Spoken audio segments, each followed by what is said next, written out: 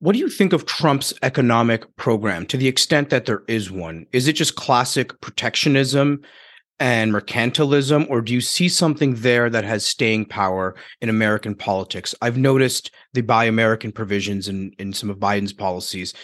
I wonder to what extent Trump's economics has a staying power. Yeah, there's been a real shift in both political parties away from an enthusiasm for trade, for globalization, towards a real fear of China, some justified, a lot of it unjustified. And yes, you definitely see continuity across the two parties on that. You see a certain amount of continuity on immigration too. And, in my heart of hearts, do I think that the White House fully believes, everything they're doing in immigration? I'm not sure. I hope not. But the politics, as they interpret them, push you very strongly in one direction. So yes, an idea that we want to be less open to new ideas, less open to change, return things to the good old days from decades ago, not like deal as much with foreigners. That's a powerful strand across the electorate in America.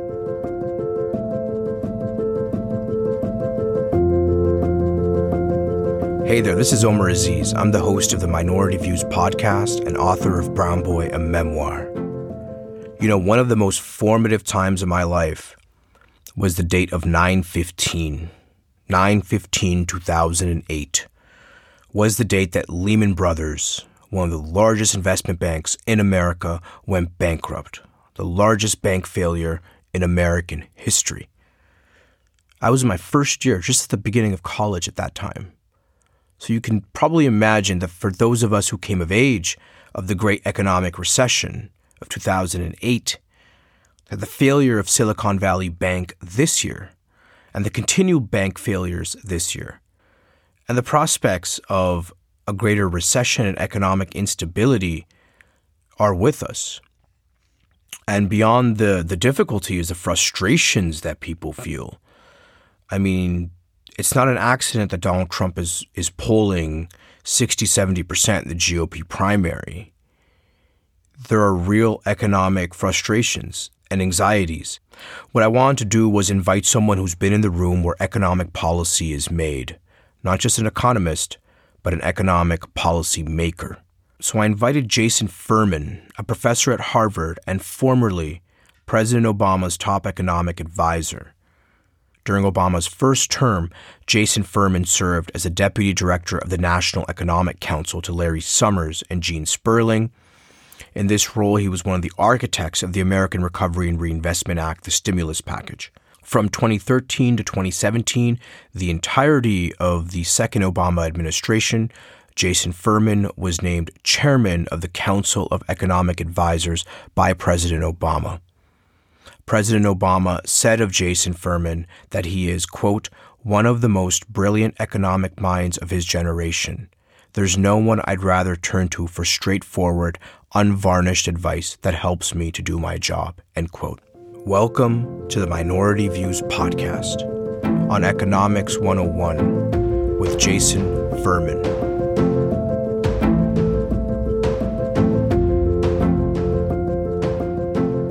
Well, thank you, Jason Furman, for joining us on Minority Views podcast. Great to be here. My first question, Jason, is why did Silicon Valley Bank fail, and what have we learned since it failed about systemic risk? So the first thing I'd say is Silicon Valley Bank is very different from what happened in 2008.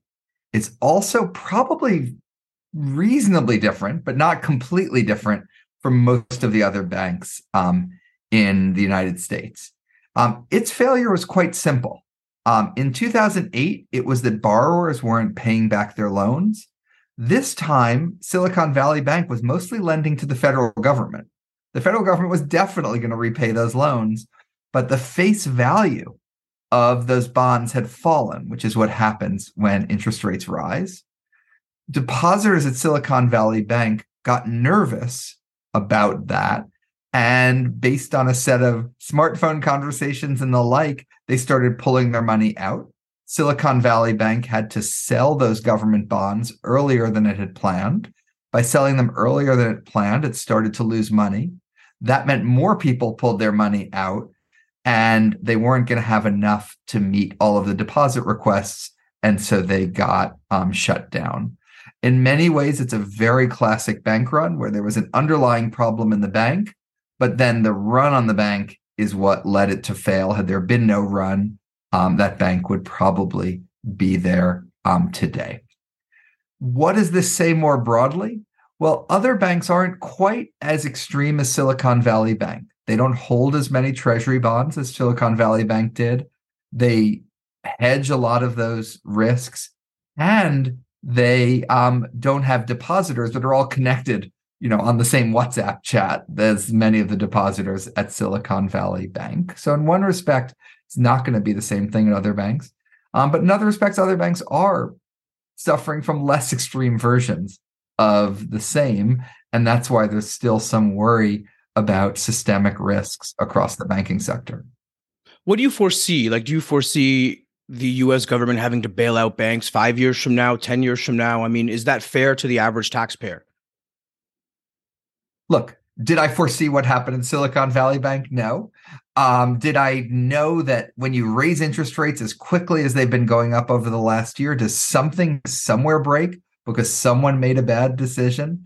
In this case, probably the CEO, probably also the regulators that were supervising the bank. Absolutely. It's not surprising that when you move this quickly, accidents happen. Going forward, there's two possibilities. One is more crises like this, where a bank gets, shut down in the middle of the week, and the regulator spends the weekend scrambling to put something together. The other is a 5 or 10-year process of consolidation in the banking sector. The banks recognize their weakness. They take steps in advance to either raise more capital, combine with another bank, get acquired by another bank, and the like. I think the second will, at the very minimum, happen. A lot of these banks have a business model that just isn't going to work in the electronic age of people able to move their money instantly in search of the highest returns. And so I think a lot of these bank models just aren't as workable anymore. If it ends gradually over 5 to 10 years, that's fine. If there's a lot more weekend drama like Silicon Valley Bank, that's something to be much more worried about. I can't rule that out, but unless depositors get even more spooked than they have been, I think we might be safe from that at this point. How are the fundamentals of the economy right now? Because I was looking at some of the numbers. Job numbers look fine. Unemployment numbers look fine. There's obviously inflation, and we'll get to that. But there's really a perception that the economy is broken, that everything is broken, and that we seem to be headed for doomsday or something very negative. What do you make of that between the fundamentals of the economy, how are they doing, and then the perceptions of how the economy is doing? There's sort of a glass part full, a glass part empty, and you could debate the ratios. The employment picture is in many ways spectacular. The lowest unemployment rate in 50 years, the lowest Black unemployment rate ever, a compression of wages between workers at the top and workers at the bottom, and much, much more. So that's really exciting to see. The part empty part of it is that there's a real question as to whether or not it's sustainable and whether it's going to last. And that's why you look at it and you have this sort of savoring the moment. I'm so excited to see the latest jobs numbers with a sort of dreaded foreboding of, can it last? Will it last? And part of that centers around the issue of inflation. You were right about inflation. You've been warning about inflation before many others. Why did inflation worry you so much before? And what's happening now? Look, I was worried when I heard the simple, obvious thing was, if you spend this much money, keep interest rates this low, you're going to have inflation. Sort of wasn't that hard. Then there were a set of fancy reasons why you wouldn't get the inflation. And this reason, that reason, people had all sorts of reasons, and you went through them. And my view was, when you say, oh, maybe people won't spend the money, that might be true.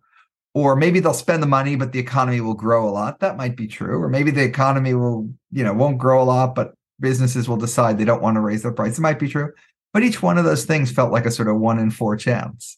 And usually I'd rather go with sort of what's the most likely way the world will operate rather than what's like the happiest possibility out there. And that's why I was more worried than I think some others were. Where are we right now? There's one pretty simple thing. The inflation rate is running at about 4.5% if you look at what it is recently. Usually when something's running at something, it tends to stay there. And so to a first approximation, your best guess of inflation in the future is also 4.5%. There's some reasons to think it might be coming down. Wage growth may be slowing. House price rents and the like may be slowing. So, I think it's more likely that inflation comes down from here than goes up from here. But I still think something like 2%, which the Fed is looking for, feels reasonably unlikely. What would you have advised the Biden administration, say, a year ago on this? Is there an example of a policy they've done where you, if you were in the White House, might have said, hey, we might want to think about this? There's going to be serious inflationary impacts. Well, I mean, the biggest one is the American Rescue Plan, which was bigger than it needed to be. The economy was already recovering just fine. Maybe some additional relief needed to be extended, but it didn't need a massive new stimulus plan. But beyond that, there have been sort of 3 buckets of policies related to inflation the Biden administration has pursued. The most important is they've made appointments to the Fed that I think have been excellent. And they have respected the Fed's independence and given the Fed the room it needs to do what it needs to do. So I think that I'd give them an A+ on. The second is a set of things related to supply chains, opening up ports, getting trucking moving again, et cetera.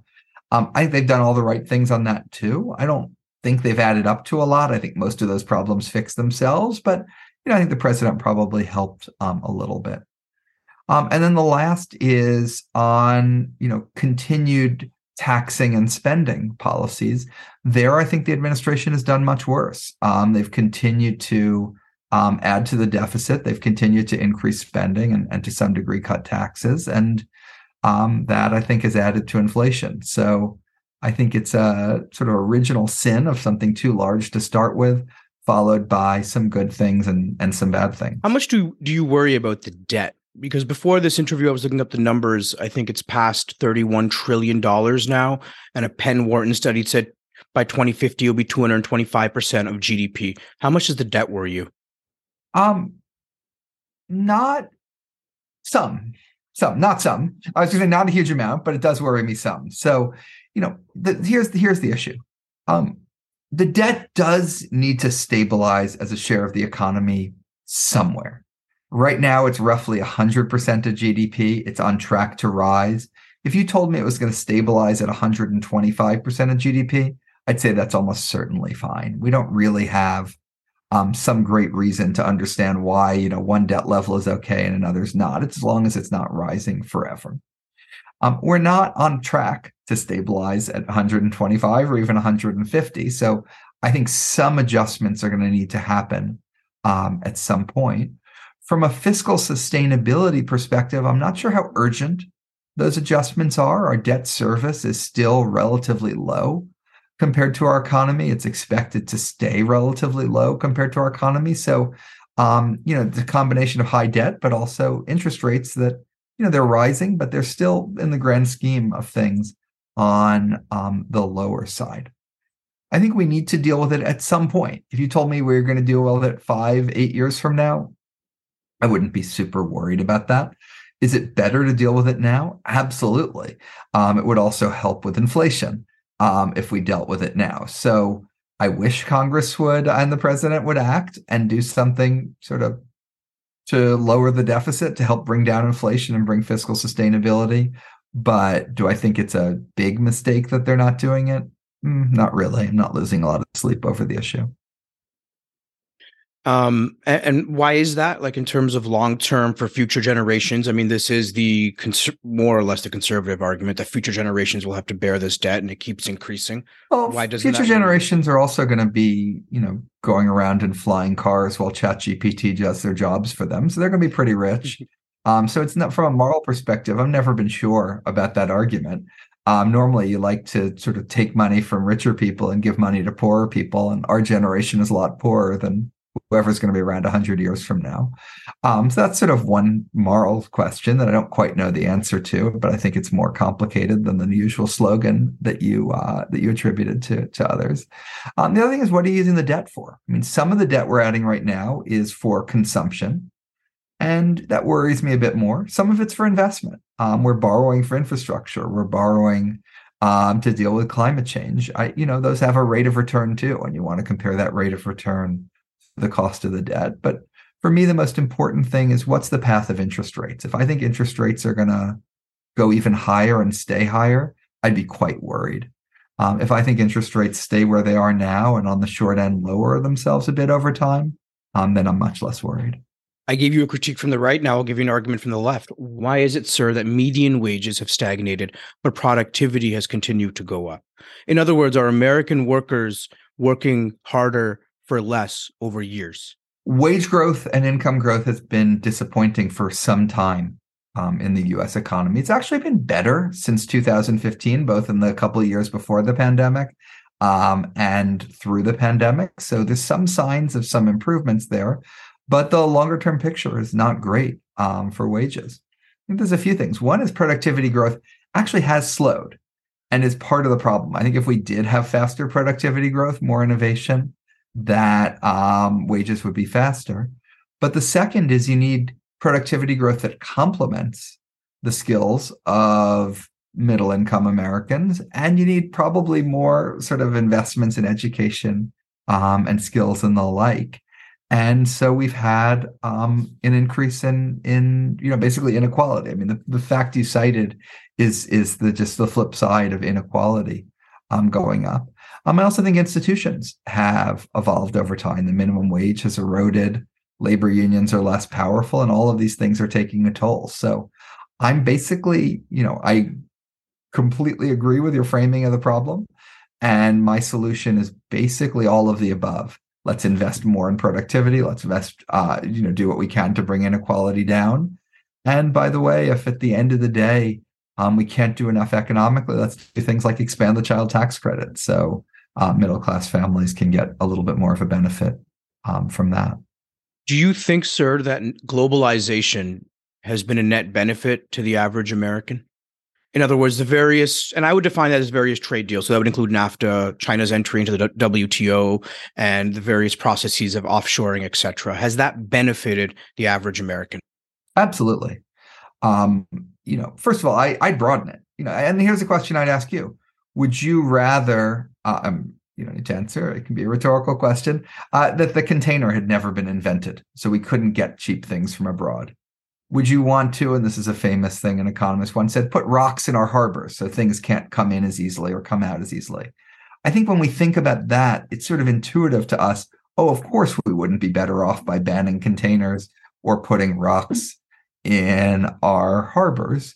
And, when you look at the stuff, I mean, we trivialize it like, oh, we're selling our souls for cheap underwear. You care about the living standards of Americans.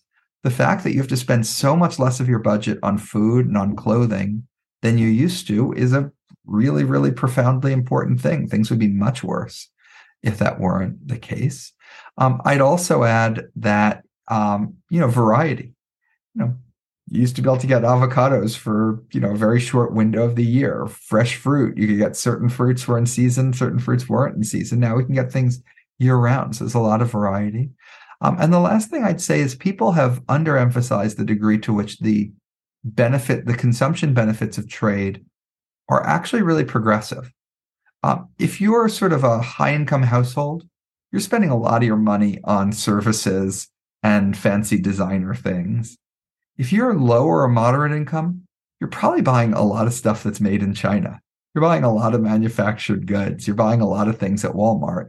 And that's where trade has really had the biggest benefits. Yeah, but shouldn't we, like, in light of the earlier question, prices have gone down. That's right. I'm not sure if that should be the ultimate metric. Like, I like cheap prices as well. My family goes to Walmart, but if all the mom and shop stores that I grew up around all around have all gone bankrupt and none of those people have jobs anymore, or those jobs have gone overseas or whatever, Walmart's eaten them up. I'm not sure if that's a net benefit to our community and society, even if I pay less at Walmart every single time I go there. Does that make sense? Yes, I mean I don't think that small business example is the best example because the small businesses are selling important things too. So they're all so I don't think it's about globalization. I think that's a different thing. In my view, those small businesses aren't particularly spectacular places to work, frankly. They tend to actually pay less than Walmart. They tend to do things like make you work more hours without paying you for it. You ask, where you're more likely to be abused. I think Walmart's imperfect, but the small businesses are even worse. I might be a part of a union though at the small business shop that's worked for 30, 40 Yeah. years. But just in general, training opportunities for business. I think we shouldn't romanticize small businesses. And then, I sort of care where people want to buy stuff. And if people don't want to buy stuff at them, that's something. So I think there's sort of the Walmartization of the economy and the globalization. They're two different things because, again, the small businesses are selling stuff they buy from all over the world. Do I think everything should be like a boutique in Brooklyn that's sort of handcrafted by American workers and more expensive? That may be more to my taste, but I wouldn't impose that on everyone else. What do you think of Trump's economic program to the extent that there is one? Is it just classic protectionism and mercantilism, or do you see something there that has staying power in American politics? I've noticed the Buy American provisions in some of Biden's policies. I wonder to what extent Trump's economics has a staying power. Yeah, there's been a real shift in both political parties away from an enthusiasm for trade, for globalization, towards a real fear of China, some justified, a lot of it unjustified. And yes, you definitely see continuity across the two parties on that. You see a certain amount of continuity on immigration too. And in my heart of hearts, do I think that the White House fully believes everything they're doing in immigration? I'm not sure. I hope not. But the politics, as they interpret them, push you very strongly in one direction. So yes, an idea that we want to be less open to new ideas, less open to change, return things to the good old days from decades ago, not like deal as much with foreigners. That's a powerful strand across the electorate in America. Do you think we could disentangle our supply chains from China, or are we just too? There seems to be a movement now to bring some of those supply chains home. Is that just a fanciful dream? Well, let's think back to 3 years ago. The only reason there were any masks in the United States was because they were coming from China. And the only reason that by May of 2020, there wasn't a shortage of masks and we could all get as many as we wanted was because they were coming from China. So global supply chains can also increase your resilience. If we just wanted to make everything in America, we'd have a lot more shortages. The baby formula shortage last year could have been solved instantly if we had been willing to import baby formula from Germany. It was the ban on imports because for some reason we thought their formula is good enough for babies in Germany, but not the United States, that led to that shortage. So I would not equate lack of resilience with globalization. In fact, more often than not, globalization helps resilience, but not always. Can we disentangle from China? The United States has been talking at delinkage for years now. The trade volumes are still very high. The cross-border investment is still very high. And the reason is that the economic benefits of all of it are very high. So I think we can reshape it. I think we can nudge it up or down. But can we dramatically change it? I don't think so.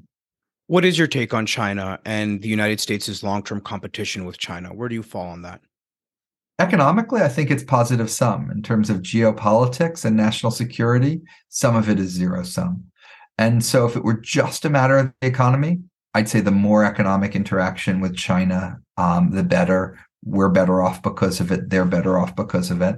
But it's not just the economy. We have to take into account, that they're using technologies related to weapons, that they're increasingly aggressive around the world. And so I think we should be willing to pay an economic cost for, greater national security. And that's basically what I think we're doing right now. But I don't think we should kid ourselves. I don't think we're going to make ourselves better off. That medium income problem you talked about before, we're probably going to make that a little bit worse by being more aggressive with China, not better. Do you support incentives for American businesses to manufacture at home or penalties? Only in very limited circumstances related to national security products. Beyond that, if you want to deal with climate change, you should be passionate about getting the cheapest solar panels and the cheapest wind turbines, no matter where they're made. What matters is that you're using that technology, not who's making it. And look, I think there's just a general drift towards more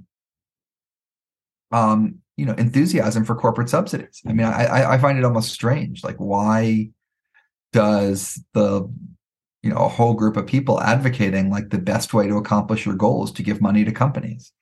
If you want to deal with climate change, like, there's better ways to deal with it than giving money to companies. If you want to deal with, whatever issue, there's just a lot better ways to deal with it. Should there be a tax on billionaires? Should we have higher taxes on high-income households? Absolutely. That's a sort of values question as much as it's an economic question, but the economics can inform it. How best to do that? You can debate that. I've supported and been enthusiastic about President Biden's proposal to basically tax your gains as they accrue. So you own a stock that's, $1 million. The value of the stock goes up to $2 million. Even if you don't sell it, you pay taxes on your gains. That's my preferred approach. I prefer that to a wealth tax for a variety of reasons, some of them economic, but also very simply that the wealth tax would be ruled unconstitutional by the Supreme Court. So it's just a real colossal waste of time to do it in the current political and legal environment. What about the doubling of the tax on stock buybacks? Is that more performative, or is there substantive benefits that could emerge from that? I think it's probably worth doing. Right now, we have stock buybacks or tax preferred compared to dividends. There's a variety of ways to fix it. I think that's sort of a crude way to get at it, but it probably helps. And look, it's hard to get revenue, and that raises a lot of revenue. So, is that a perfect tax policy? Probably not. Is more revenue better than less revenue? Almost certainly yes. What do you think of the alternative currency movement, digital currencies, etc.? And do you think that the US dollar could be replaced as the global reserve currency in the near future? There's two different issues there. One, digital currencies. Almost everything I do is digital. I pay with Apple Pay. I pay with Venmo. I keep my money on a bank account where it's a string of ones and zeros. I rarely touch physical dollar bills. But all of that is digital representations of the US dollar. They're not, I don't, never touched Bitcoin or any of those things directly or indirectly. So we're already very digital. We're almost completely digital already. It just is the thing that the digits represent is the dollar.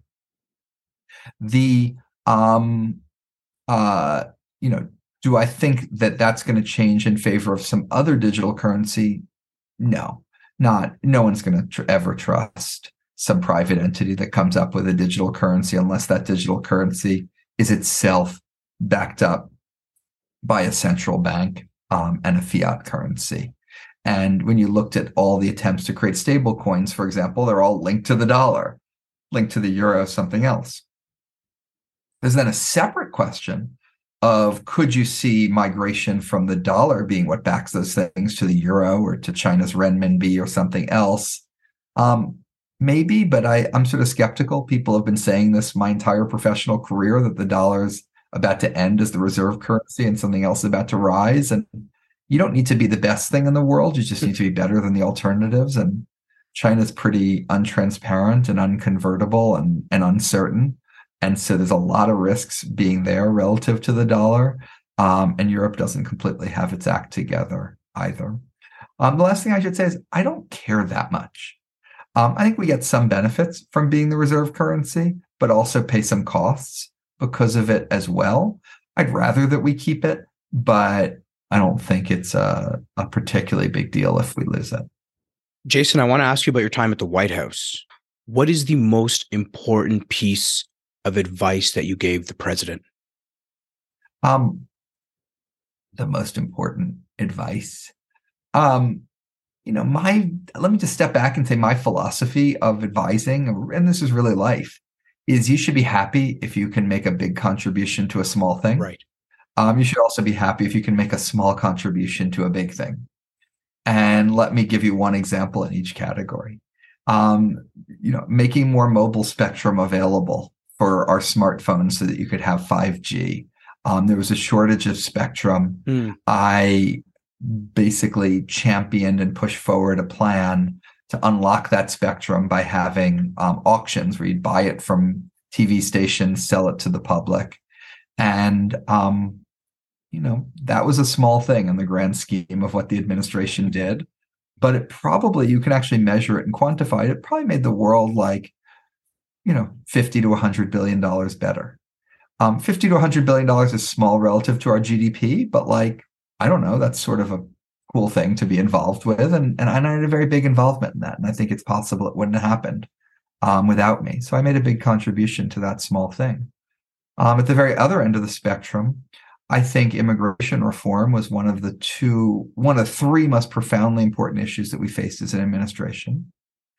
I didn't have a lot to offer in terms of advice. The president knew what I knew, which is that immigration is good for the economy. He didn't really need my help with that. How to get more immigration was a super political thing of trading this group off from that group, creating this political compromise, whatever.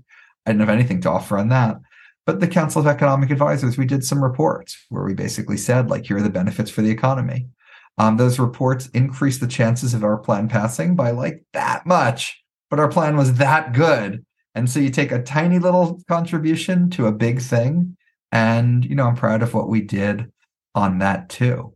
Something where I might have had, maybe even a medium-sized contribution to a big thing was the Affordable Care Act and, the work, especially on the tax side of that. But in general, I think you should sort of think about what your impact is. And that's sort of how much you change things times how important the thing you changed was. If you work in a soup kitchen, you're not changing anything other than the food you're serving to the people in front of you.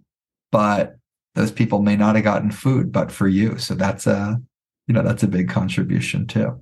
And the change multiplies and builds over time, as we've seen with the ACA and some of the other policies you mentioned. Yeah. Oh, look, under President Clinton, we were working, I was trying to come up with a plan related to poverty. I called a person who's now a colleague of mine at Harvard Kennedy School and said, what should we do? And he said, here's what you should do to the earned income tax credit.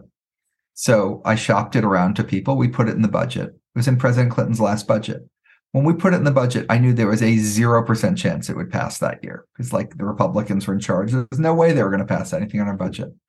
8 years later, President Obama got it done and it's in the law today. And there's, 5-10 million people either out of poverty or in less poverty because of it. So you just never quite know how something you put forward will, bounce over time. And I tell people, don't give up, keep trying. But that means I'm hearing that you shouldn't also quit either. You could have not put that in the budget that year thinking, well, it's a loser anyways. But instead you still, it wasn't going to happen that year, but it was going to happen. But you have to get the ball rolling at some point. Exactly. And, I think you should sort of always be advancing a portfolio of ideas. Take climate change. I think a carbon tax is just about the best way to deal with climate change. It's been politically impossible in the United States. Lots of other countries in the world have done carbon taxes. So now the question is, do you give up on a carbon tax? No. You advance things like the Inflation Reduction Act, climate subsidies. You advance things like regulations, and you advance a carbon tax, and you're never quite sure, which one will land and when it will land. I mean, when I sat in the White House, there were so many times somebody said, oh, this will never pass. And it did. There are other times people are like, this will definitely pass, and it didn't. And so I'd rather, put ideas out there, put good ideas, maybe even a variety of ideas, and see what sticks and see what works. Because boy, is politics hard to predict. Oh, yeah. Can you take us into the Oval Office, Jason, when you are about to do a briefing? What are you thinking of? What are you running through when you're actually sitting there? What's that moment like in the room where it happens for people who have no idea? Yeah. So, I mean, the president would do his smaller meetings in the Oval Office. So I would once a month have the jobs numbers, and it would be just me and the chief of staff would go in. I'd be doing all the speaking. The chief of staff would just be present. And sometimes the president would want to know, like, he'd have 2 minutes and he'd want to know what the jobs number is. Other times he'd want to have a half an hour conversation about what it meant, what we could do about it, some other policy coming down the pike.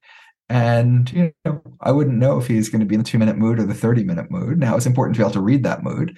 I once went in and there had just been a profoundly horrifying school shooting, which I was more affected by than the jobs numbers.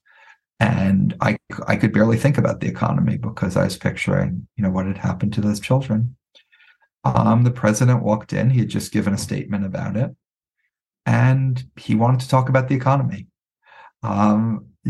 Is he better at compartmentalizing than me? Did he have to be better because he had so many different profound and tragic things he needed to deal with all the time?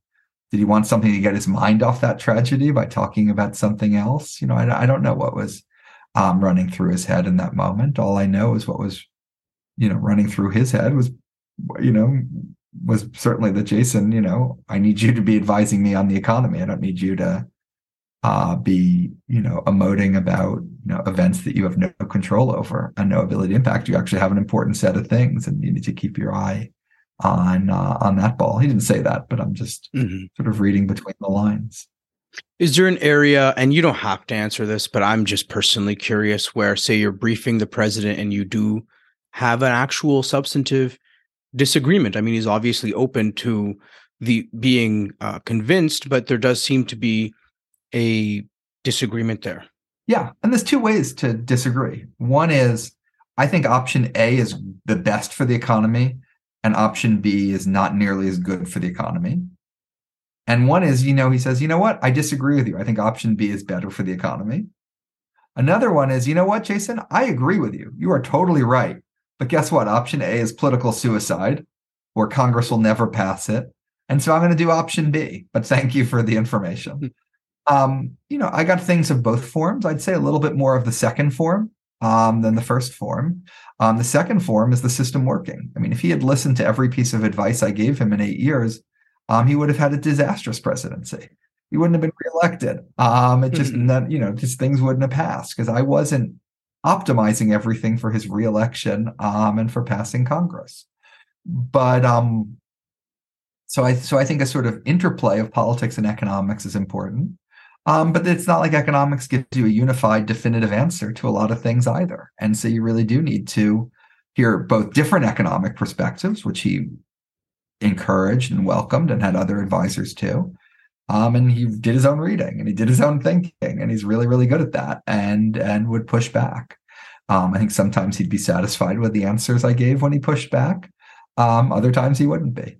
And I think that's good. And in general, I'd say, I mean, you asked about economic advice. If you ever see an advisor in the White House who gets their way 100% of the time, that advisor is the least powerful person in the White House. Why are they the least powerful person? Because what they're doing is predicting what the president's going to do and saying, oh, hey, you should do that thing that you want to do. That's not power. That's just sycophancy. If you get your way 20% of the time and the 20% never would have happened without you, but because of you, it did, that's pretty powerful and pretty impressive. I'm not sure. I never kept track of my ratio, but probably somewhere between those two. What do you do if you are in an organization where you want to be able to comfortably give a dissenting opinion or something that makes the organization better, but there is a culture of sycophancy and being a yes person? Look, wasn't like that in the Obama administration. In fact, it was the opposite. If he heard 3 people in a row say the same thing, he'd be like, I want to find someone to make the opposite argument. If he couldn't find someone sitting at the table to make the opposite argument, he'd maybe try to find someone sitting in the back row behind the table to make that argument. So he really valued debate and discussion. So I in the Trump administration, by all accounts, probably less so than the attitude President Obama had towards those sorts of things. And, I would have had a lot harder time working in the Trump administration for many, many reasons, that being one of them.